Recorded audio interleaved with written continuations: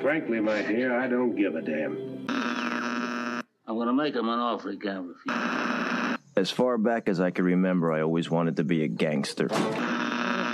Don't you understand, George? It's because you were not born. Film church. Well, a boy's best friend is his mother. Do you know your nostrils flare out like little wings when you're mad? It's kind of cute. Thanks. Welcome to Film Church Radio. We have a very special episode for you today. My name is Brandon Ray Selman. Sitting next to me is the great, the one and only, Mr. Lewis Walker. Wow, quite an introduction. Thank you very much. And today we have with us a very special guest, the one and only, Zach. Thank you. It's great to be here. Hopefully in the future, not so special, just a reoccurring cast member. Recurring character. Exactly. That's it. I'd like to be the neighbor who just sort of bursts in the door, you know. Well, actually. Yeah. The Kramer. Yeah. So, Zach, welcome to the pod. Thank you you for being a part of it. Thank you for having me. Yeah. Last time me and Brennan did this, we talked a little bit about kind of where we come from in terms of film, like what we like and stuff like that.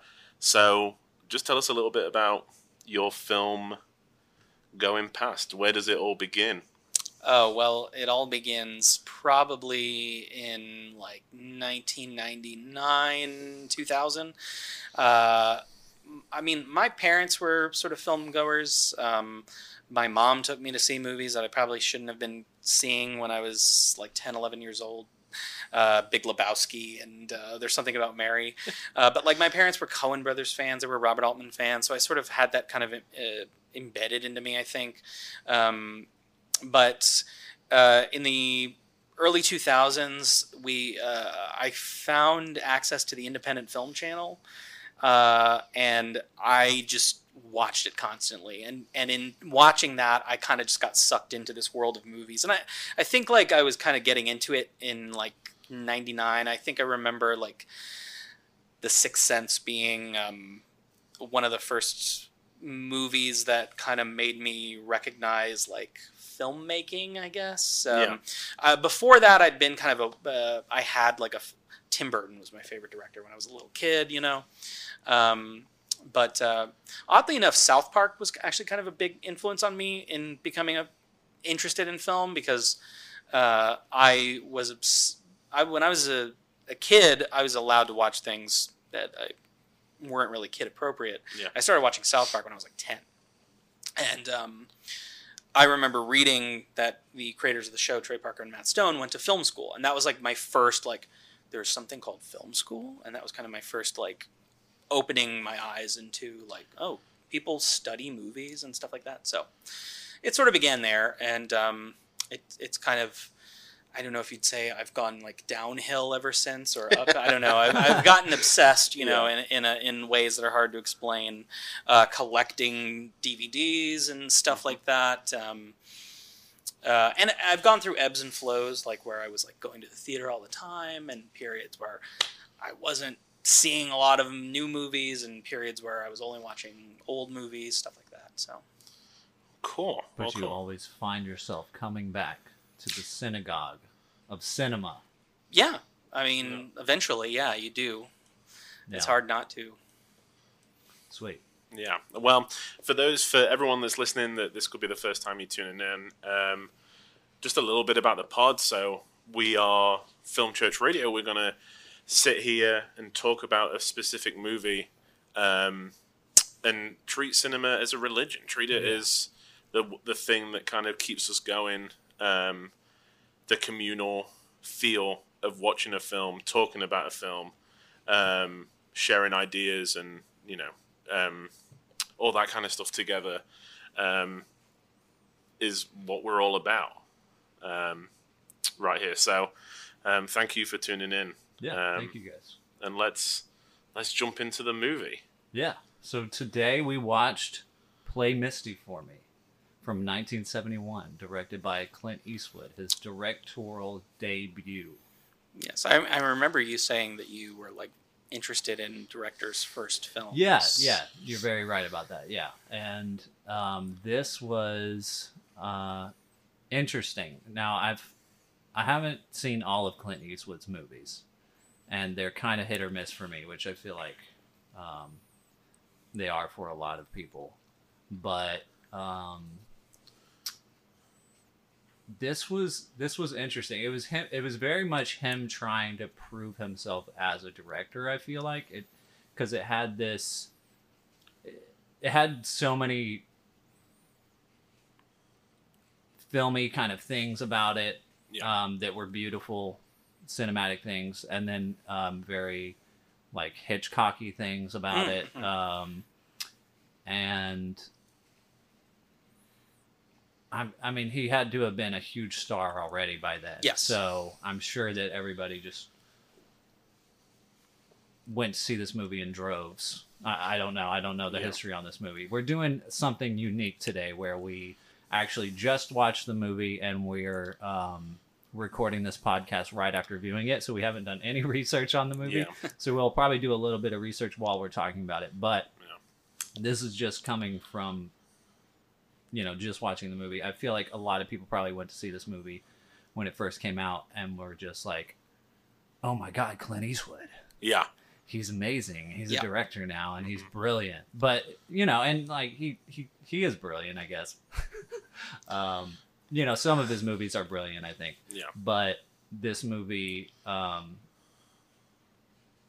it was going to do well no matter what he did, I think, but because he did there's the very specific Hitchcock, there's lots of Hitchcock knife stabbing going on. There is. And this is 11 years after Psycho came out, and he even does that hand on the curtain. Yeah. And it's just I'm sure that, I don't know, I mean, Hitchcock was a big thing back then, so I'm sure everybody got that reference, and they were just look at him referencing Hitchcock. He's a genius. Which is okay, it's not really, he's not a genius for doing that, but yeah, like I said, I'm sure he was a very lovable celebrity and bankable, yeah. Mm-hmm. So it was going to do well either way. Just for me personally, I did enjoy the movie a lot. I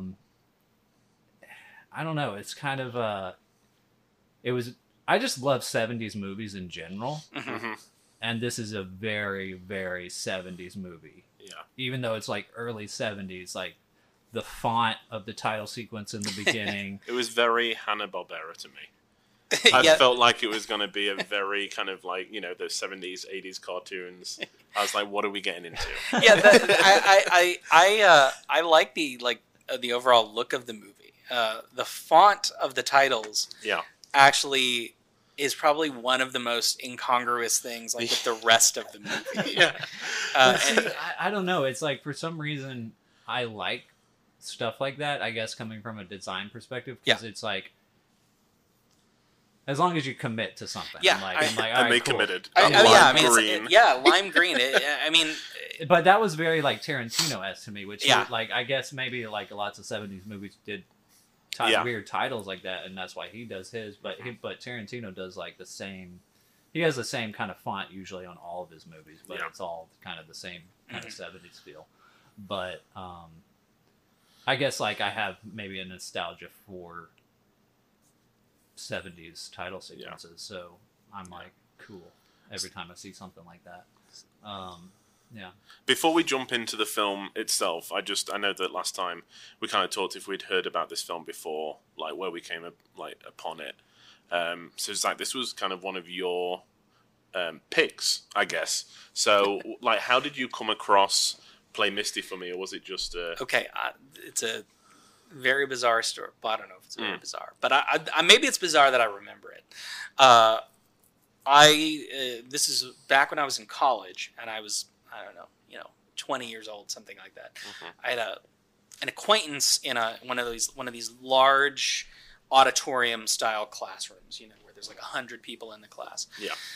And I had one guy that I sat with that we would chit chat. We never saw each other out of class or anything like that. And one day he just told me, we would talk about movies, and he's like, me and my roommate watched Play Misty for Me.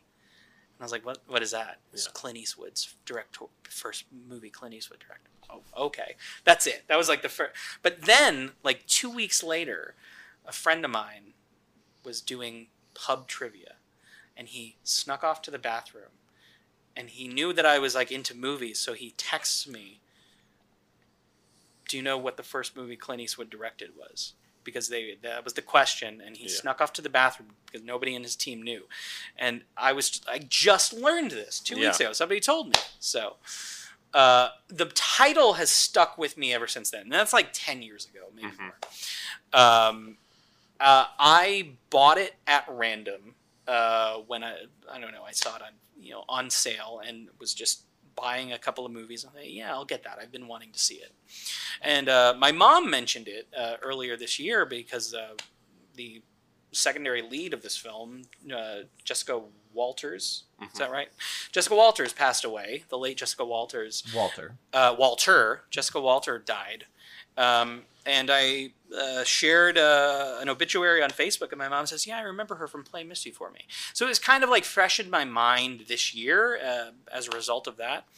I've just kind of been meaning to see it ever since. Yeah. I'm a fan of Clint Eastwood's movies, the movies he's directed. There's some recency bias in terms of what I've seen. So it was nice to go all the way back to 1971 to, I guess, far back in his directorial filmography as we could go. Yeah. What about you, Brendan? I have never heard of this movie. Cool. Yeah. Clint Eastwood is just one of those people where, like, I love The Good, the Bad, and the Ugly. Mm-hmm. It's a great, great movie. That obviously he didn't direct it, but he stars in the movie. And I don't know where I first was introduced to Clint Eastwood. I feel like he's just one of those people that was just always around in movies and the stuff he directed. Like, people in my family were always talking about him. And so I have no idea what the first Clint Eastwood movie I saw was, but he's just one of those people where, I guess because of his movies are hit and miss for me, I just have never been like, oh, I need to go and watch every Clint Eastwood movie that he's made. Trying to think of some of the recent ones I've seen. There was the one that he did that was on the train. That came out while I was working at Studio Movie Grill. The 15-17 to Paris. That one. The 15-17 to Paris, where he cast the actual guys, the actual veterans who were involved in the whole story. Yeah. And for obvious reasons, the acting was really bad because they weren't actors. But I mean, it was kind of cool. It was like, I mean, he's like reached this level where he can just do whatever he wants, and it's like no one else would ever give money to like put actual veterans in a movie to play something that they did in real life, So it's kind of cool that he can do that. Sully was a really good movie. I forget that he directed that. Yeah, I know. I was thinking about that, and that movie was solid. And just like random, like it's kind of like his movies are just random. But I'm just looking at his recent movies like American Sniper, J. Edgar. I've seen Gran Torino. I've never watched it. It was out when I was working at the theater as well, when I first started working at a theater, and I just never saw it just because because of the audience that went to see it when I was working at the theater. We're always like, this movie is so good. And I'm like, if you think this movie is good, I probably don't want to watch it. I like that one. But yeah, it's like, it was mostly just old, like, racist white guys that were like, wow. I remember going to a theater, I don't remember what I was going to see, but it was at the same time that Flags of Our Fathers was in theaters. And there were two old people in line ahead of me, and I just remember the guy going, two senior tickets for the movie with the soldiers in them. Wow. Yeah. Now that I think about it, I'm like trying to figure out where I first like saw Clint Eastwood, and like I think it's one of those names that you just know before you know. Exactly. Word. Yeah, it's like synonymous with cinema at this point. It's yeah. He's been around for so long, and that name is like, who else could pull off like Clint Eastwood as a name? Like, there's only one. When before you're talking about like, where did I what was my history with film, and before I think I even knew that I was interested in film, I used to watch The Critic.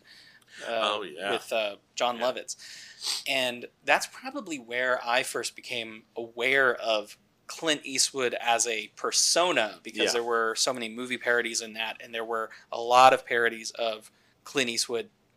I guess that show was from the early '90s, so it was kind of making fun of things that he did in the '80s. But he was caricatured on that show a lot before I ever, I think, was even aware of what they were making fun of, Yeah. But the first Clint Eastwood movie I saw was Space Cowboys. Okay, cool. Saw that with my parents in theaters. This Play Misty For Me was actually the first Eastwood film that I saw. Wow. So before I told you guys this earlier, before I went to university, I went to study film, and my mum and dad were like, okay, before you go, we're going to pick some films for you that we think you need to watch before you go to film school. So Play Misty For Me was on there. So was Misery. We watched Elephant Man, which, looking back at it, I'm like, man, these are dark films. Like Not Singing in the Rain, like nothing like that. It was, like these really... Do you think that was your parents trying to be like, look, if you're going to get into film, it's going to be dark? Maybe. I mean... I mean, it's funny that the Misery and this were one of them, because I was thinking of Misery. Yeah, especially in the final third. Yeah. Yeah, I mean... that thought crossed my mind as well. It was very... Maybe we watched this first and my mum was like, oh, Misery, I don't know. Yeah. So yeah, I watched this. It must have been like 2011, maybe. So like 10 years plus ago. The only thing I could remember before we watched it was his apartment. And and then as soon as I saw it, I was like, it's the fact that he's got those weird cobbles in the middle of his front room. A lagoon in the middle. Yeah, exactly. So you have to hop across rocks to get across. It's like his front door. Yeah, but I couldn't remember much else about it, which is kind of why I wanted to watch it today. I was like, I want to revisit this. I want to see. So that was how long ago? Like 10, 11 years. Okay. Yeah. And so now you've had like this whole journey of film watching, and now you're like brought back to this point. Yeah. What'd you think?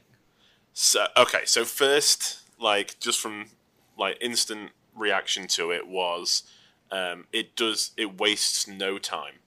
Like, there is not even that slightest hint of like, that is not the girl at the bar. Do you know what I mean? It's not like, who could it be? It's like, hey, it's me.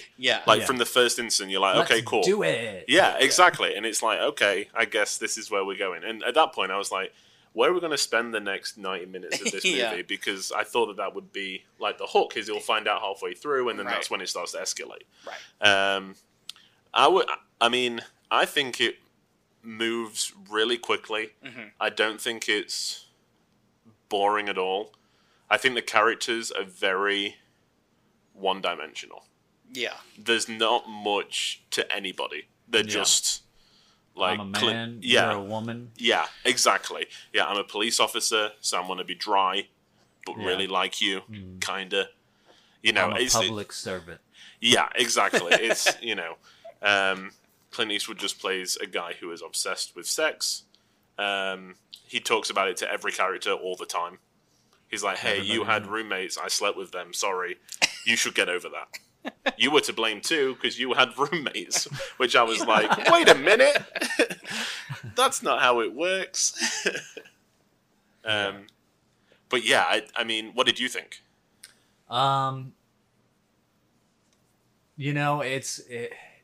There's this weird genre that I want to dive deeper into, and I don't know what to call it. They name it in the show Love, where there's like it's a show on Netflix that The Judd Judd Apatow Apatow, yeah. produced, and we've talked about that show before. Yeah. And they do like the song parodies where they like make songs from movies and stuff. But there's like this genre that they name, and it's in it, and I've like gone back into the show to try to find it, because when I heard them talk about it, I'm like, I know what they're talking about. Yeah. And I should have written it down, but I'm gonna have to like watch the whole show again to figure out what it is. But it's like this genre of like romance horror. Yeah. Where it's like the draw is that it's like that it is a romance, but it is also a horror. But it's not a true like a rom-com, and it's not a true horror either. So like, what's the Glenn Close movie? Fatal Attraction. Fatal Attraction. Like like the like sexual. Yeah. Kind of. Yeah. Like adult thriller. Exactly. Yeah. Yeah. So. And I said adult thriller in inverted commas. Because, but it's like I want to find all of these movies that kind of like exist in this category and like watch all of them and compare them and stuff. And don't exist anymore. Like there's not really this kind of they do filmmaking. There's been a few. There was one that had they do still exist, surprisingly, but not as like. They're not always super popular, and I don't think they've ever been super popular. Yeah. There's always some kind of draw. It's got to have like a big name actor or director or something like that. I mean, obviously this one was Clint Eastwood, but there was this isn't very recent, but the movie Obsessed from 2009 with Beyonce. It's kind of the same like romance horror. I don't know if y'all have heard of that, but I haven't. There's like weird movies that I know about from working in the movie theater. I swear that's the only reason why. But Idris Elba and Beyonce. I haven't even seen that poster. It's from 2009. That seems so... Wow. And I forgot that Idris Elba was even the actor in it. So are we sort of like thinking of like the erotic thriller? Is that kind of... Yeah, exactly. Yeah. That would be a good thing to call it. Yeah, I've been trying to figure out what is the name of this genre. Yeah. And so yeah, I mean like this is exactly the kind of film that I've been wanting to watch more of, just to kind of dissect it as a genre. And what's interesting is that it's the kind of movie that even watching it, what has it been, 50 years since it came out? Yeah. You can kind of, at least for me, like I can like hear the audience, even though like it's just the three of us sitting and watching it. Like there's certain moments in the movie where I hear the audience reacting. Yeah. Like I can just imagine people watching this in 1971 and reacting to certain moments. And maybe it's because I've spent so much time in movie theaters watching audience react to things, but it was a fun movie. It was a really fun movie. Yeah. And like the climax of the movie when she is when they finally have their fight, when Clint Eastwood and what's her name? Evelyn. Yeah, Jessica Evelyn. Walter. Jessica Walter, who was awesome in the movie, by the way. Oh my gosh. Yeah, when they're having their fight, at the end, and he, like, you think that he's gonna stab her, you think that he's gonna murder her or something, but he just punches her in the face. He just punches her in the face, and that's what kills her. And she flips backwards over she breaks through a window, flips backwards over the balcony, and then falls off a cliff. And I can just hear people in the audience waiting for that moment. And when she gets punched in the face, they're like, "Woo!" It's like, it's obviously this was made 50 years ago, but it's moments like that where it's interesting. It's like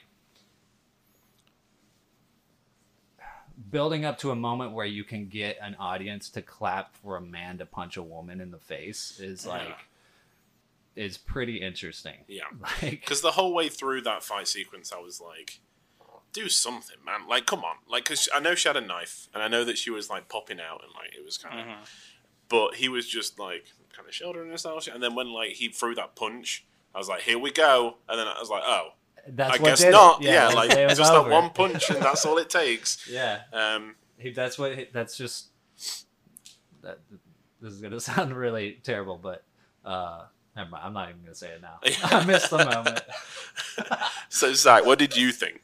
I really liked it. I mean, I have to believe that this was a popular film. I mean, 1971, this is...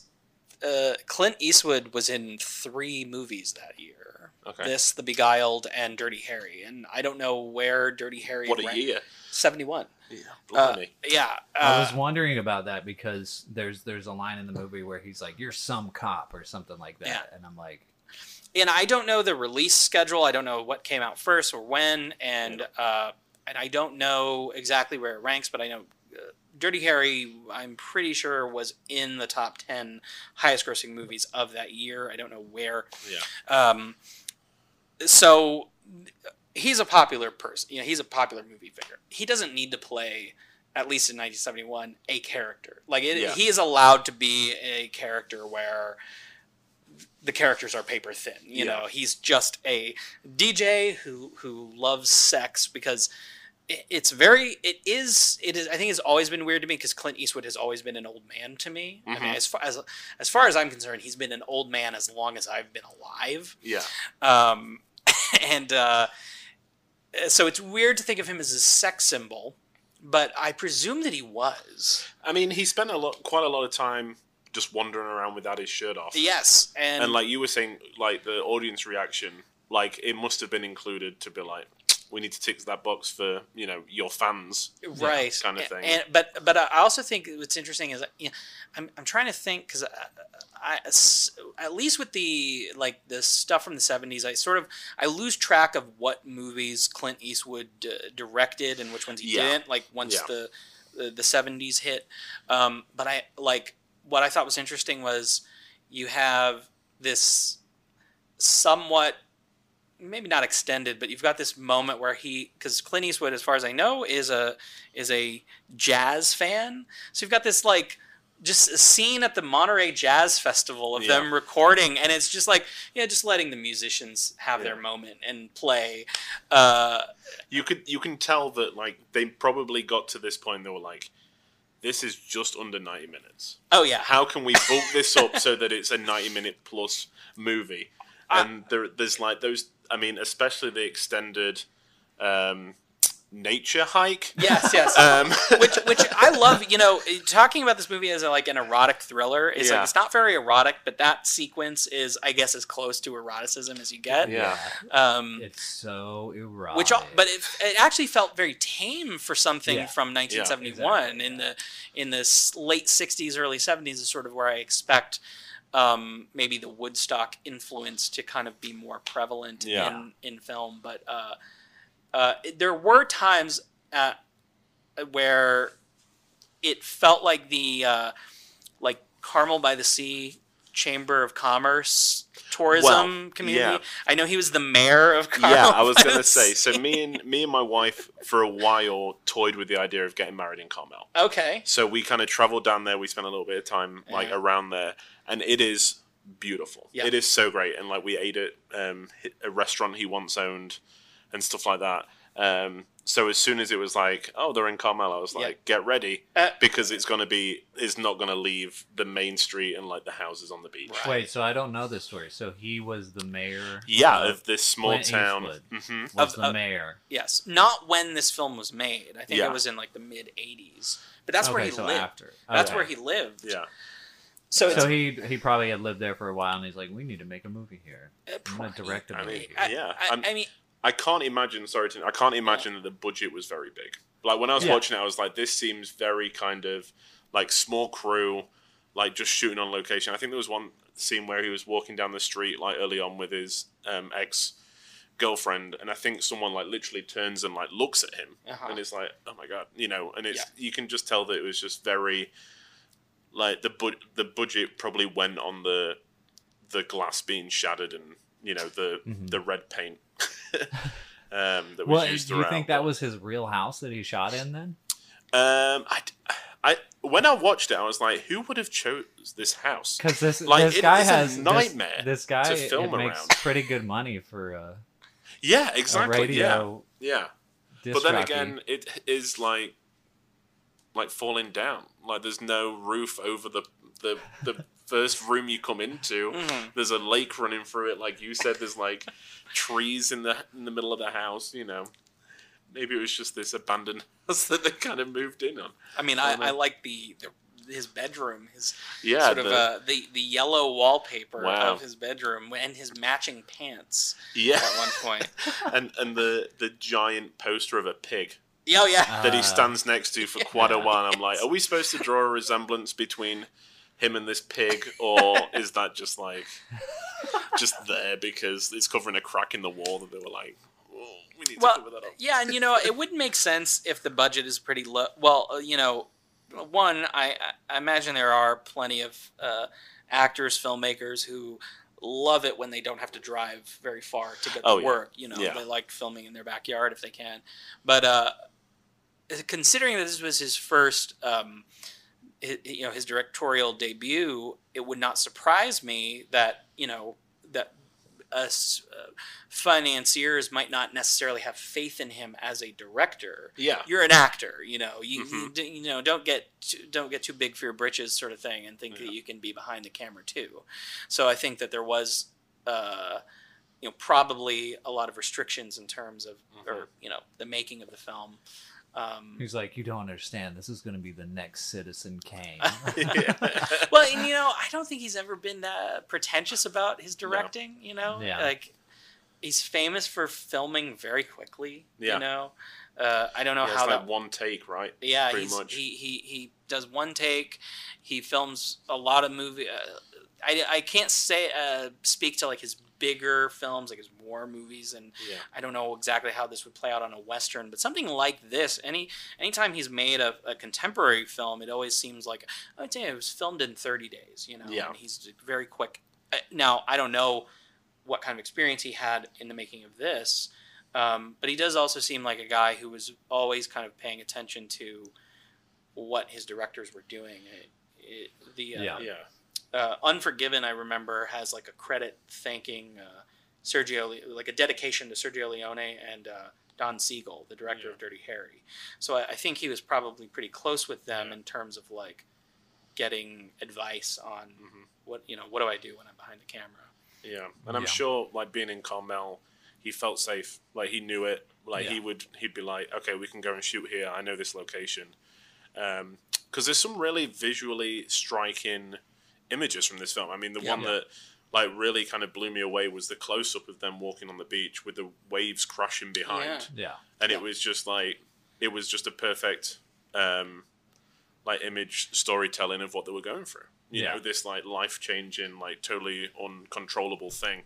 And I was like, hey, that for a first time director, that's great. Like that's awesome. You know. So there were a lot of very visually like striking shots and cinematic shots. Like it was shot very well. The thing that I noticed like early on was like all the long shots where they've got like a long lens on the camera and they either zoom, like they're wide and then they zoom close in, or they're just like already zoomed in, but you can tell they're very far away to like give this feeling that they're being watched or something like that. I knew that we were going to get like a super zoom into the background and she was going to be there. And see, there's a lot of shots like that where I feel like it could have so easily been cheesy, and to some degree it was, but I don't know if it's because it's Clint Eastwood that it just didn't feel as cheesy. I mean, there's like a shot where he's walking with his girlfriend through the woods and you see the other girl's hand come in the side of the shot and reach for them. And it's like, that's pretty cheesy. But it worked. You know what I mean? It did. Like, so, I think that Jessica Waller was just her eyes, like the acting that she like, just the the kind of you could see that she was trying to turn like normal back on.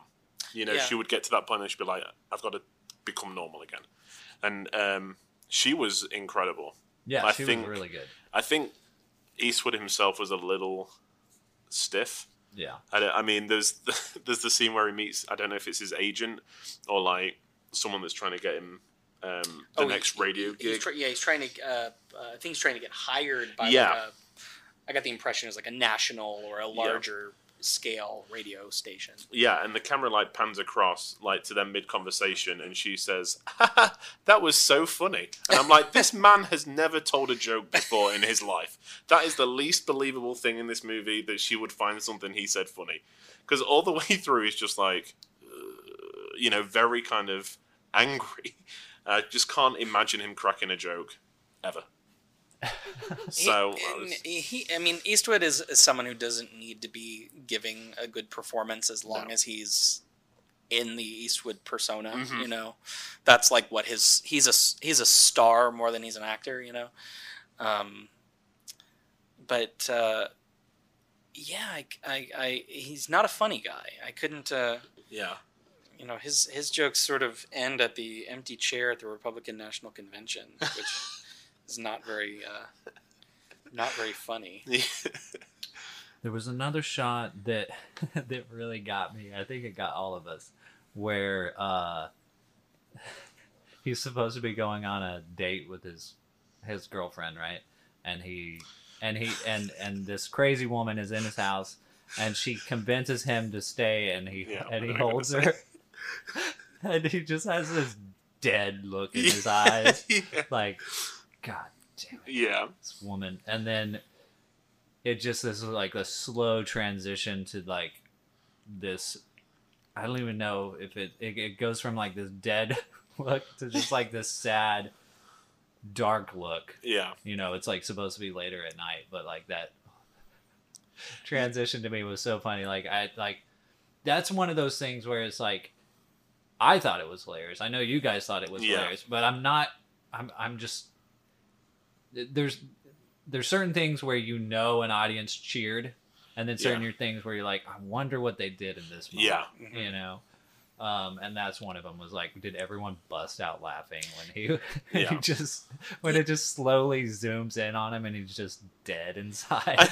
Yeah, I mean, I think so. It had to have been because, you know, as far as I know, Eastwood's reputation as a screen star at this point was as this kind of hard ass. Yeah. Right. So even if, again, I don't know what the order of the releases were, but something like The Beguiled is playing off this idea of tough guy Eastwood is injured and he is surrounded by a bunch of like teenage girls, basically young women.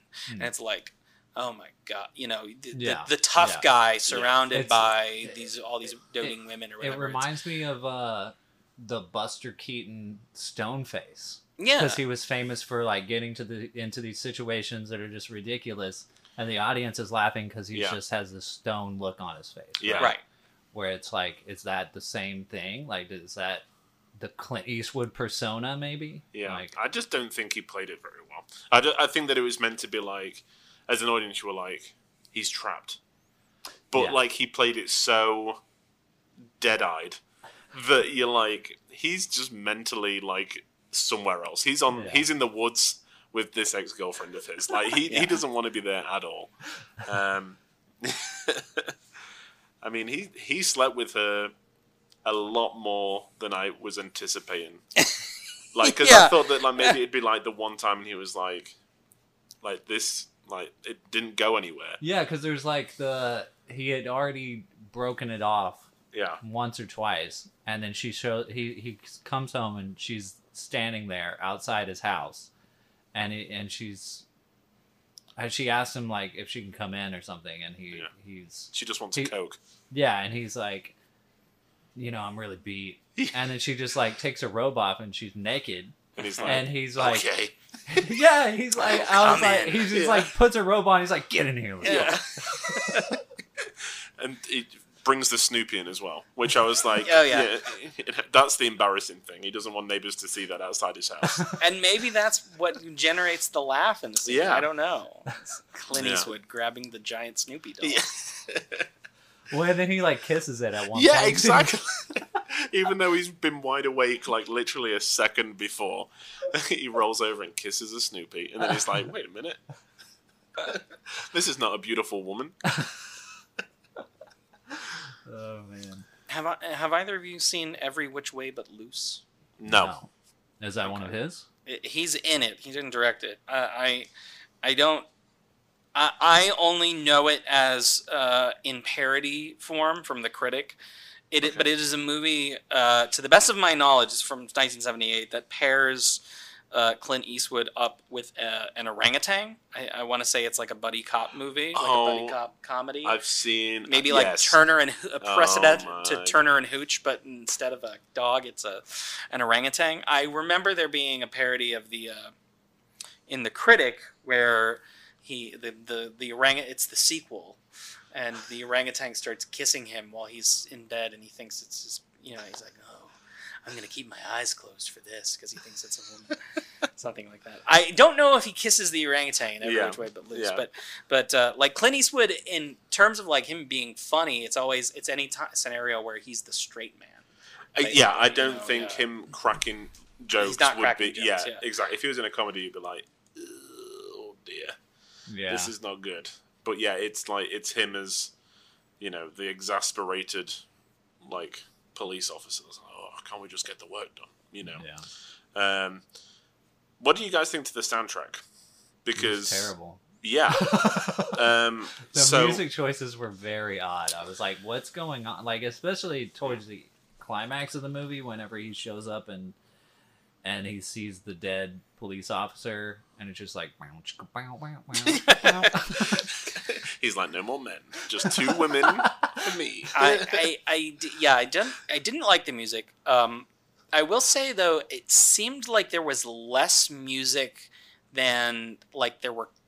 I feel like movies from this era have a lot more music than this movie had. You think of that Halloween, like, that seems to happen every few minutes in Halloween. Yeah, and but even just like this sort of like that late 60s, early 70s, like montages with kind of like weird editing, and there would be just some sort of poppy, jazzy instrumental between scenes, and there is that sort of in this movie, but it is a lot less intrusive. I think the bigger surprise to me is that the movie is basically named after a song. And I don't seem to remember the song being featured very prominently in the movie itself. Yeah. I'm surprised that Misty was not such a recurring theme. I would think that you'd almost build the whole thing around that, create alterations, alternate the theme or something like that. I was recently watched The Long Goodbye, a Robert Altman movie from 1974, I think, and there's they wrote a song for the movie. Misty is the real song. Misty predates this movie, but they wrote a song for The Long Goodbye called The Long Goodbye, and it just plays throughout the whole movie, like as the muzak in the grocery store. There's like different versions of it on the radio as the score and stuff like that. And so I was kind of surprised that Misty does not appear as just kind of like the overall theme music of this movie. Yeah, because you think that a good composer, like having a go at this, it could start off like very innocuous, like not really be like anything special. But then as the movie continues and it starts to become her theme, it becomes more sinister. Yeah, and we've seen that before with like horror films. That seems to happen a lot. Like you get like the longer the theme happens, the more you're like, oh god, here we go. But the thing I found interesting was that the only non-organic music was the scene in the woods. Everything else came from a radio or from like the live performance. Yeah, exactly. It was a weird. A weird choice. I don't know.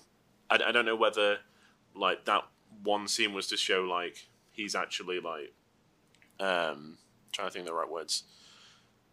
like this is what he wants, because it's like kind of like otherworldly kind of thing. Whereas when he first sleeps with I forget her name. Oh my gosh, Jessica Walter. Yes, when he first sleeps with her, Evelyn, it's very like muffled, and it's kind of like you shouldn't be there.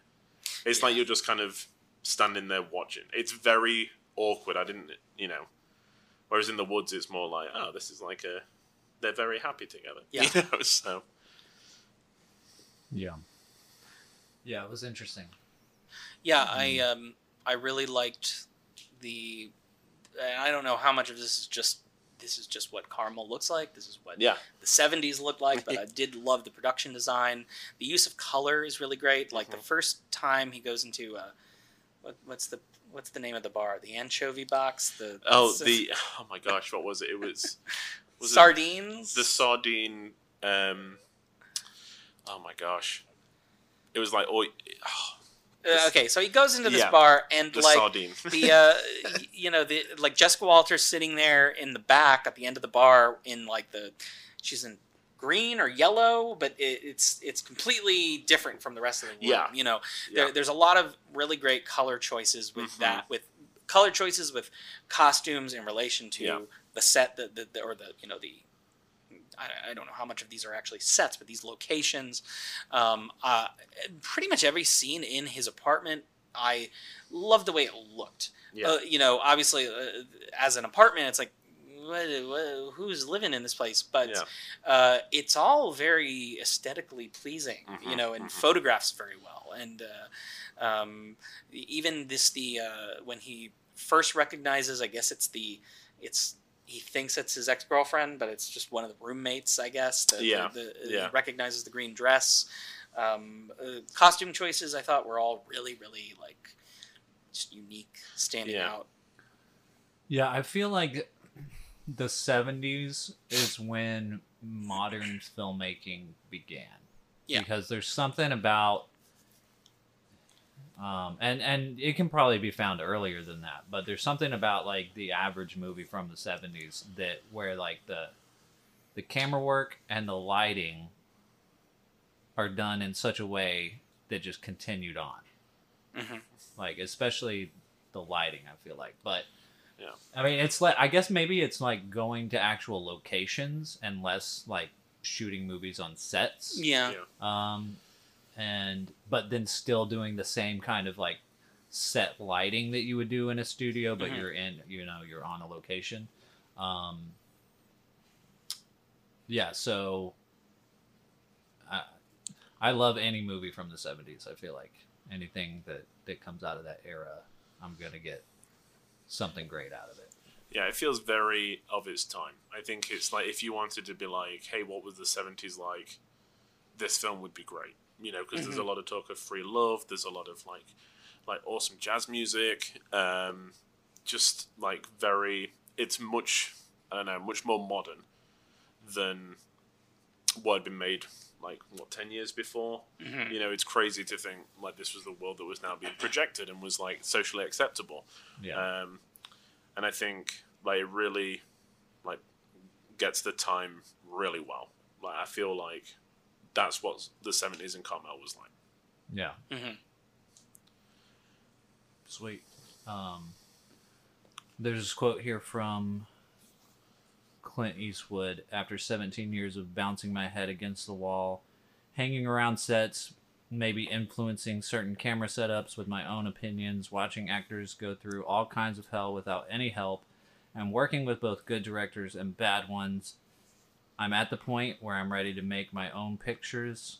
I stored away all the mistakes I made and saved up all the good things I learned, and now I know enough to control my own projects and get what I want out of actors.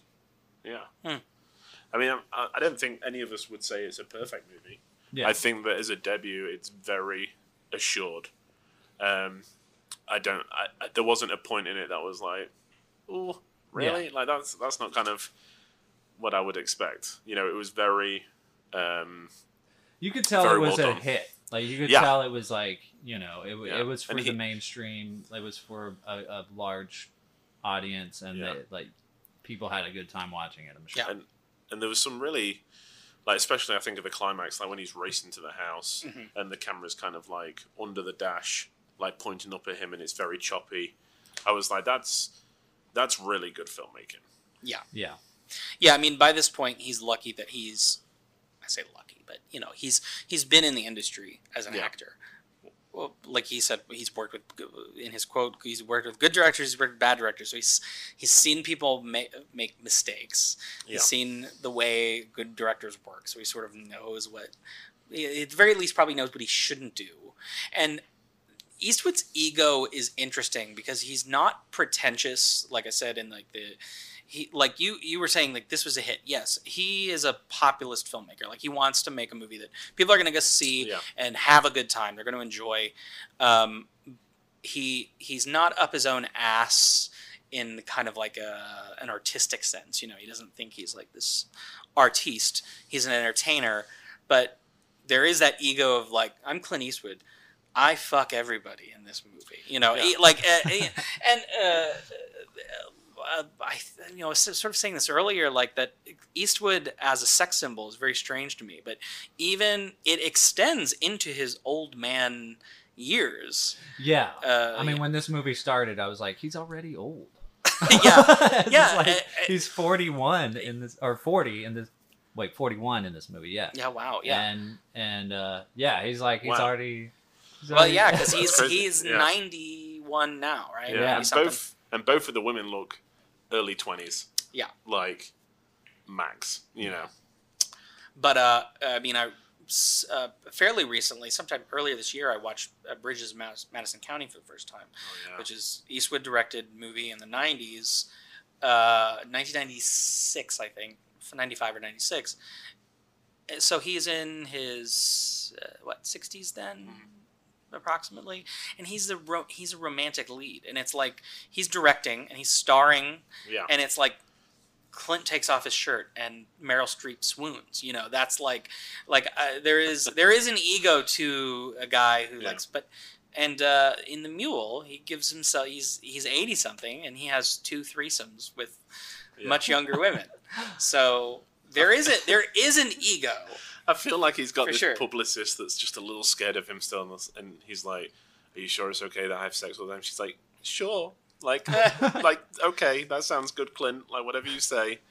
And he's just like, "Yeah, I am still this sex symbol from the 70s. Like, people are still going to go and see it." I'm eager to see. He's going down to Mexico in Cry Macho. Yeah. So I'm very eager to see. Well, the trailer itself, like, we just watched it, and there's that weird, like touching hands of like him and like a 40-year-old like mother of 3. Oh yeah. And it's so weird. It's like, that's like, what is happening? She's 40 and he's 50 years older than her. Well, and he's got this 14, 15-year-old kid at his side, like, who is we're sort of seeing the story of a boy becoming a man. There may be a trip to the brothel. I don't know. Oh my gosh! I would not be surprised. But well, he even punches someone in the face in the trailer, and I'm like, "You broke your wrist." That wasn't him. Yeah. Well, yeah. I mean, just like he punches Jennifer Walter in this. Yeah. Jessica Walter. Yeah. I'll never live this down that I don't get her name right, but she was awesome in the movie. And by the way, the movie was only nominated for one thing, and it was for a Golden Globe Best Actress, Jessica Walter. Good. Yeah. I think that, I mean, not good that it was only nominated for one, because I think that she deserved But if it was going to be nominated for anything, like her getting a nomination for Best Actress was a good choice. I feel at this time, though, there's a lot of talk about Hitchcock and the fact that he wasn't really revered in his time. Because people just saw it as like popcorn entertainment. I mean, even the tagline, like "the scream you hear may be your own," it's very. I think it's feeding into. I don't think it would have been award contenders. I think it was like a popcorn movie.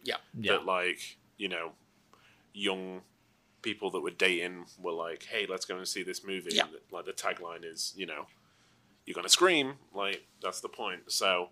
The fact that she got nominated is, I think, great credit to her, because she from the start, she was like, or you could pay attention to, kind of thing. Yeah, she's the true standout of the movie. Yeah. Was anyone surprised that she was the roommate? I was a little surprised. I thought. Well, I heard someone say Evelyn as a roommate earlier, but then the name wasn't Evelyn. Yeah. So then I was like confused. I don't know what happened. So there. I never like to try and like outpace the movie. I'm never trying to like outsmart it or figure things out. I'm trying to just kind of let it go. But it occurred to me right before the reveal. Okay. So it's not something that crossed my mind before it was revealed, but right before it was revealed, I was like, "Oh shit, she's Annabelle, isn't she?"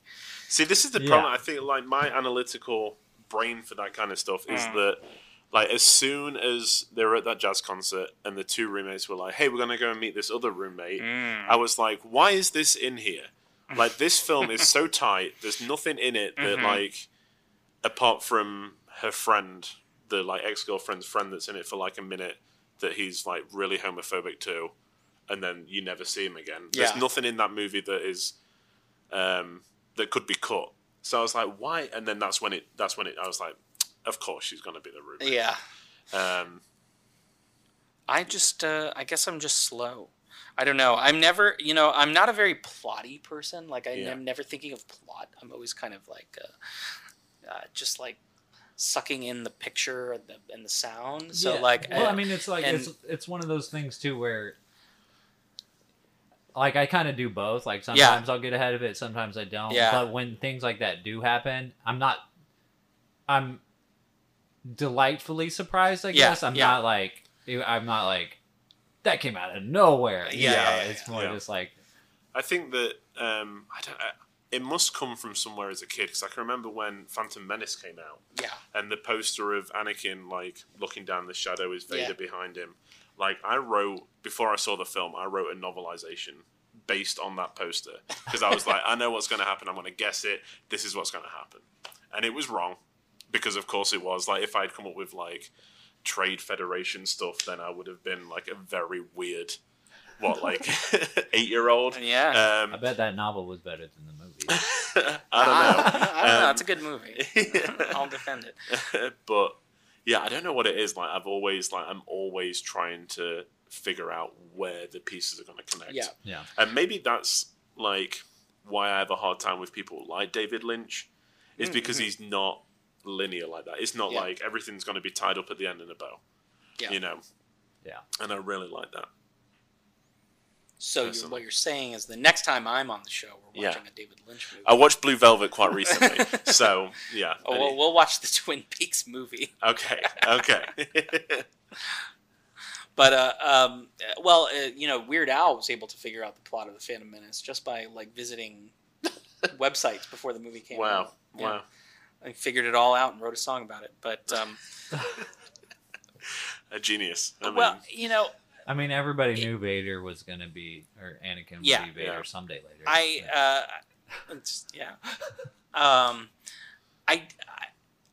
like you say, it's like even when I do kind of, I don't like the term outsmart the movie, but that's like what if it occurs to me like where it's going, what's going to happen, beforehand. I think that like you said, Brandon, it's sort of like it's like a pleasant surprise, especially if I like that idea, you know what I mean?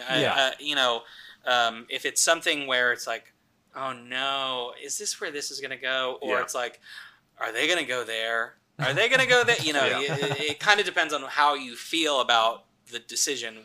Whether or not you figured it out is sort of irrelevant to what you actually, do you like that choice or not? Yeah. Well, in the moment like that one where the roommate turns out to be her, and she walks in from the shadow carrying the tray of tea, I guess it is. Yeah. I'm delightfully surprised because in my mind I hear the audience going, yeah. So like I'm internally doing that. But yeah. Sweet. Yeah. Just seeing if there's any other cool trivia about this movie. But Yeah, it was good. It's Lewis's grandmother's favorite film. Well, yeah, I can. I mean, I can remember, like I said to you guys earlier, she, watched a lot of kind of horror films on her own. Not quite horror, but like thrillers. And I don't know why this stuck with me that there was one that she like watched, I guess. And yeah, every time I watch it, I'm just like, man, living on your own, like especially like if it had been a little bit secluded and watching this film would be like creepy. Yeah. Because that's kind of the whole point is like they're in the house in the middle of nowhere, Yeah, I mean, and it's like 2 years after the Manson murders. Yeah. And, wow. Yeah. Like that had to be in people's. Yeah, exactly. Everyone's subconscious. I'm Yeah. Sure. Yeah, that hadn't even occurred. I mean, it just makes me glad I'm not dating. Yeah. Like, like, I don't know, there's like this scene of her taking the key and making a copy of the key. And that was the scariest thing of the film. It's just like, oh my god. Aren't you so glad you're not a sexy disc jockey that everybody wants? Who plays smooth jazz. Yeah. Well, I would like his car though. He had a very cool car. Yeah. And what's interesting too is like there's a lot of like scary moments in this movie that are not played as scary moments. Like the making of the key, the duplicate of the key is, I don't know, the way it's not filmed or presented as a horror moment, but it's kind of that just sort of straightforward way of she's going out and she's making a copy of this key and then hiding it, and making sure it works and hiding it, and it's like it makes that feel. I think it just makes it feel more real by not like playing it like a horror movie would. Yeah. Even her note was like, "Hey, I took your keys." Yeah.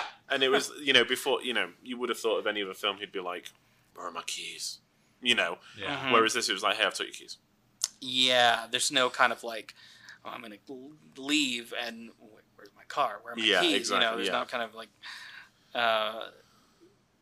what is this? Like his cleaning lady just like finds the note, right? Yeah, is she okay? Like, where do we end How with is that? she alive? I don't know. She got slashed to ribbons. Yeah. And then the one thing she said... the one thing... I mean, talk about one-note characters. She literally, on her dying breath, is, "I'm not cleaning this up." It's like, what? It's like, how are you not dead? Yeah. You just got... Bates. Yeah, exactly, yeah. Oh, man. But as soon as she was introduced, I was like, "I'm sorry, I can tell you're gonna die. Like, there's no one else that's gonna die. Yeah. It's gonna be you." Yeah. Man. But she didn't die. Didn't she? I don't know. Like, they were talking like later as if she had died. Oh, they were? I don't know if it was like an exact line, but I'm sure, like... Yeah, she's dead. There's like, after what happened to, like, the housekeeper, I don't know if she had an official name. Yeah. But yeah, I just, I thought she was dead, and then she spoke, and I was like, oh, maybe she's not. And then no one ever was like, not even, she's fine. Yeah. That's all it would have taken, 2 words, but nothing, so. She lived a very happy life, let's say, and recovered well, and, yeah. Got a better job. Yeah, exactly. Stopped cleaning his house, I'm curious how much of this, to what extent the film has its roots in reality, because the writer of the movie, Joe Hames, was a friend of Clint Eastwood's. They were sort of both up and coming at the same time. Yeah. And she based the character off of someone she knew. The Jessica Walter character. Wow. So, but I mean, this kind of thing, I'm not surprised. I mean, we've talked about Misery already. Yeah. And like, when you get, I'm sure for Clint, this was starting to play on his mind a little bit. Is that now he was becoming a big superstar? Yeah. And people were starting to become, for lack of a better word, slightly obsessed with him. Yeah. Like, I'm sure there will have been people that might have tried to like track him down or like meet him by accident, right. And start that relationship. It's the same like with Stephen King. Like he has a Right. fan that's obsessed with him that will literally keep him like chained to the bed. Yeah. And I mean, I guess that's something that hasn't gone away. Yeah. The stan culture of today. It's stans. What?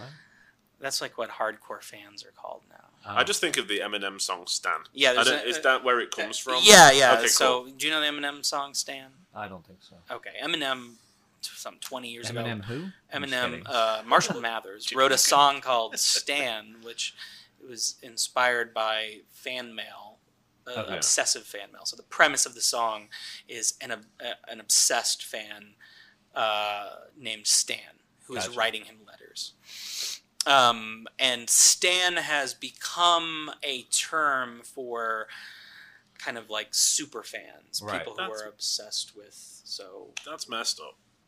Like, I don't know what. Oh, it's very bizarre that that's the character they're like. Hey, I'm going to adopt his mantra. Because at the end of the song, he literally drives, like he drinks like himself to the point where he drives him and his girlfriend off a bridge. Yeah. Because Eminem's not returning his letters.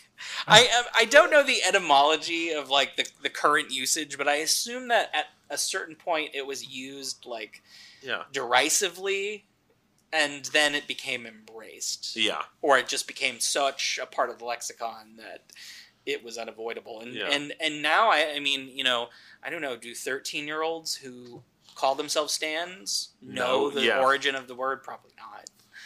But I mean, that's basically the character that she is. Yeah. Yeah. So so I know that we've talked about Misery a lot. If you were given the chance to watch, I know that we've just watched it, so it's going to be hard. Mm-hmm. But if you could watch Misty For Me or Misery, which one would you choose? I would watch Misery. Never seen Misery. Okay, cool. I'll add it to the list. I would choose Misery too. Misery is Rob Reiner has like a weird period where he's a good director and then it kind of falls off. And that's a good film. And Barry Sonnenfeld was the cinematographer. I want to say that might have been the last film he was the DP of before he started directing. I can't remember. But that is a movie that looks great. Like it's just a wonderful film in its construction, and it seems like it does more with. I guess it's basically three characters. It's the author, her, and like the sheriff. Yeah. Who's like reading the books and trying to figure it out.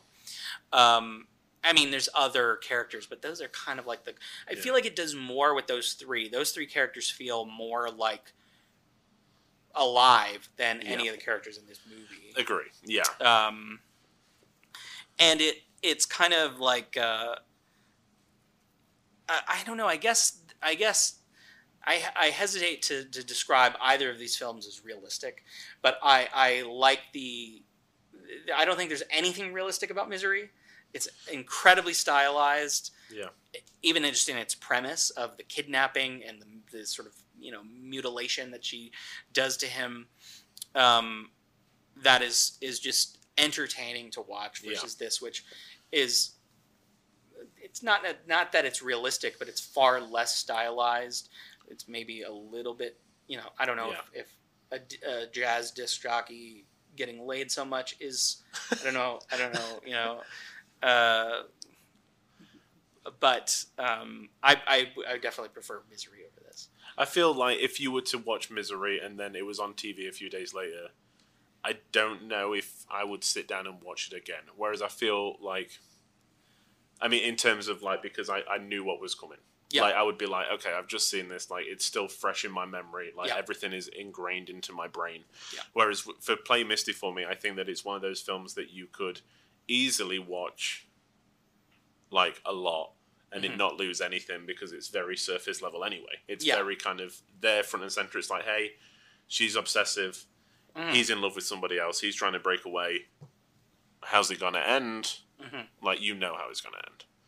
So I don't think there's much to it under the surface. It's not like trying to tell, anything else than, what it tells. Yeah. And slightly being artistic. Yeah, yeah, for sure. There's touches there. Mm-hmm. I mean, You should watch Misery. yeah, It's a good movie. I will watch it. Yeah. Came out in 1990, the year I was born. So Yeah, so I that probably was the last film Barry Sonnenfeld shot before he became a director, because I think Adam's Family is 91. wow. Yeah. Yeah. That, like I said, Misery is another film that my mum and dad made me watch before I went to film school, and the ankle scene. Another film very well parodied by the critic. Yeah. Buy my book is a line that it's something that I say to myself all the time. Well, cool. Brandon, do you have anything else you want to add about Play Misty For Me? I don't think so, but I think I might take my girlfriend on a date to the woods. Yeah, sometimes. Oh, yeah. Just in the rivers and Yeah. you know, Yes, I mean, the nature, you know, the greatest place to just get naked and yeah, it was very biblical to me. It just Oh, looked yeah. like Adam and Eve. It was just like, they're the only two people in the world. You could always just go to the lagoon in the middle of your apartment. Maybe that's where it was set. Maybe it was just the living room that we didn't see. Oh yeah, that was just the Yeah. side of the living room you never saw. exactly.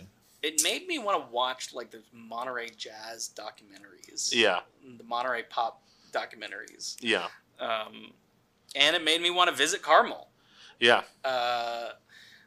I joke that this is like feels like it was paid for by the the Carmel Chamber of Commerce, Yeah. but it's a good ad for come yeah, visit Carmel. it I don't know is. what Carmel looks like now, but I mean, pretty similar. yeah, Yeah. I just, like you said about the Jazz Fest and everything like that, seeing Clint kind of try and, like, boogie and then stop. And there's a point where he, like, shimmied into his seat and then he was instantly straight. It was, and he was wearing a button that was, like, where his other buttons were. It wasn't even, like, whimsically placed. It was just, like, on where his other buttons were. And I was like, come on, man, like, at least show a little bit of, like, colour, like, a little bit of character. I noticed he was very, very red-faced in this movie. He's very, very sunburned. Maybe, I mean, that's Carmel for you. Maybe he's just like, Going to the beach every day. I he's mean, like, I fell asleep. That's the pleasure of being able to make a movie Yeah, in your, where you live. Yeah, And you exactly. just drive 5 minutes to set. yeah. Any final thoughts from you, Lewis? I mean, before we go, Brennan, just promise me one thing. Okay. Just play Misty for me. I will. But I hope Dave likes what he sees when he gets here. Because that's what he's taking to hell with him. That was a weird line. But, I mean... I was like really hoping she was just gonna like mutilate the fuck out of her, and then he was gonna walk in and she was gonna be like, Limbs akimbo. yeah, Just, and it's just gonna be full on just horror movie. yeah. But no. Nah. She just cut her hair. Yeah, A little Just bit. cut her Which hair. looked like a wig the whole way through anyway. Yeah. So, She got her wig. yeah, exactly. All right, everybody. Well, until your next religious experience, keep watching movies. We'll let you know what we're watching next week. So stay tuned, and we'll let you know. Try to get back out to the cinemas when you feel it's safe, and go see some movies. Yeah. And Zach, thank you for being a part of this and, taking the time to watch this film with us. It's been awesome having you on. Yeah, man. Thank you for having me. Yeah, it's Pleasure been being great. here. Thank you for bringing the Blu-ray. Yes. Yeah. It looks great. Yeah. Physical media is still important. Kino Lorber. There we go. They just put it out like 2 years ago or a year ago. So Sweet. still readily available. Yeah. Is this the 50th anniversary? Yeah, 71? it must Yeah. be. Yeah, So, because yeah. 1971. It's 2021, folks. I'm a big fan of anniversaries. I like celebrating films. Yeah. Oh, hold on. All right, we're still on. Cool. Just had an error pop up.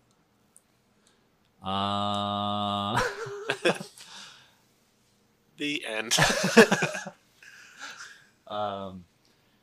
Yeah, I was.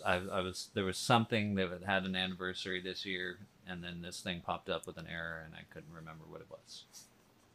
It was an error in my brain. All right, folks. Till next week. Say your cinema prayers. Peace.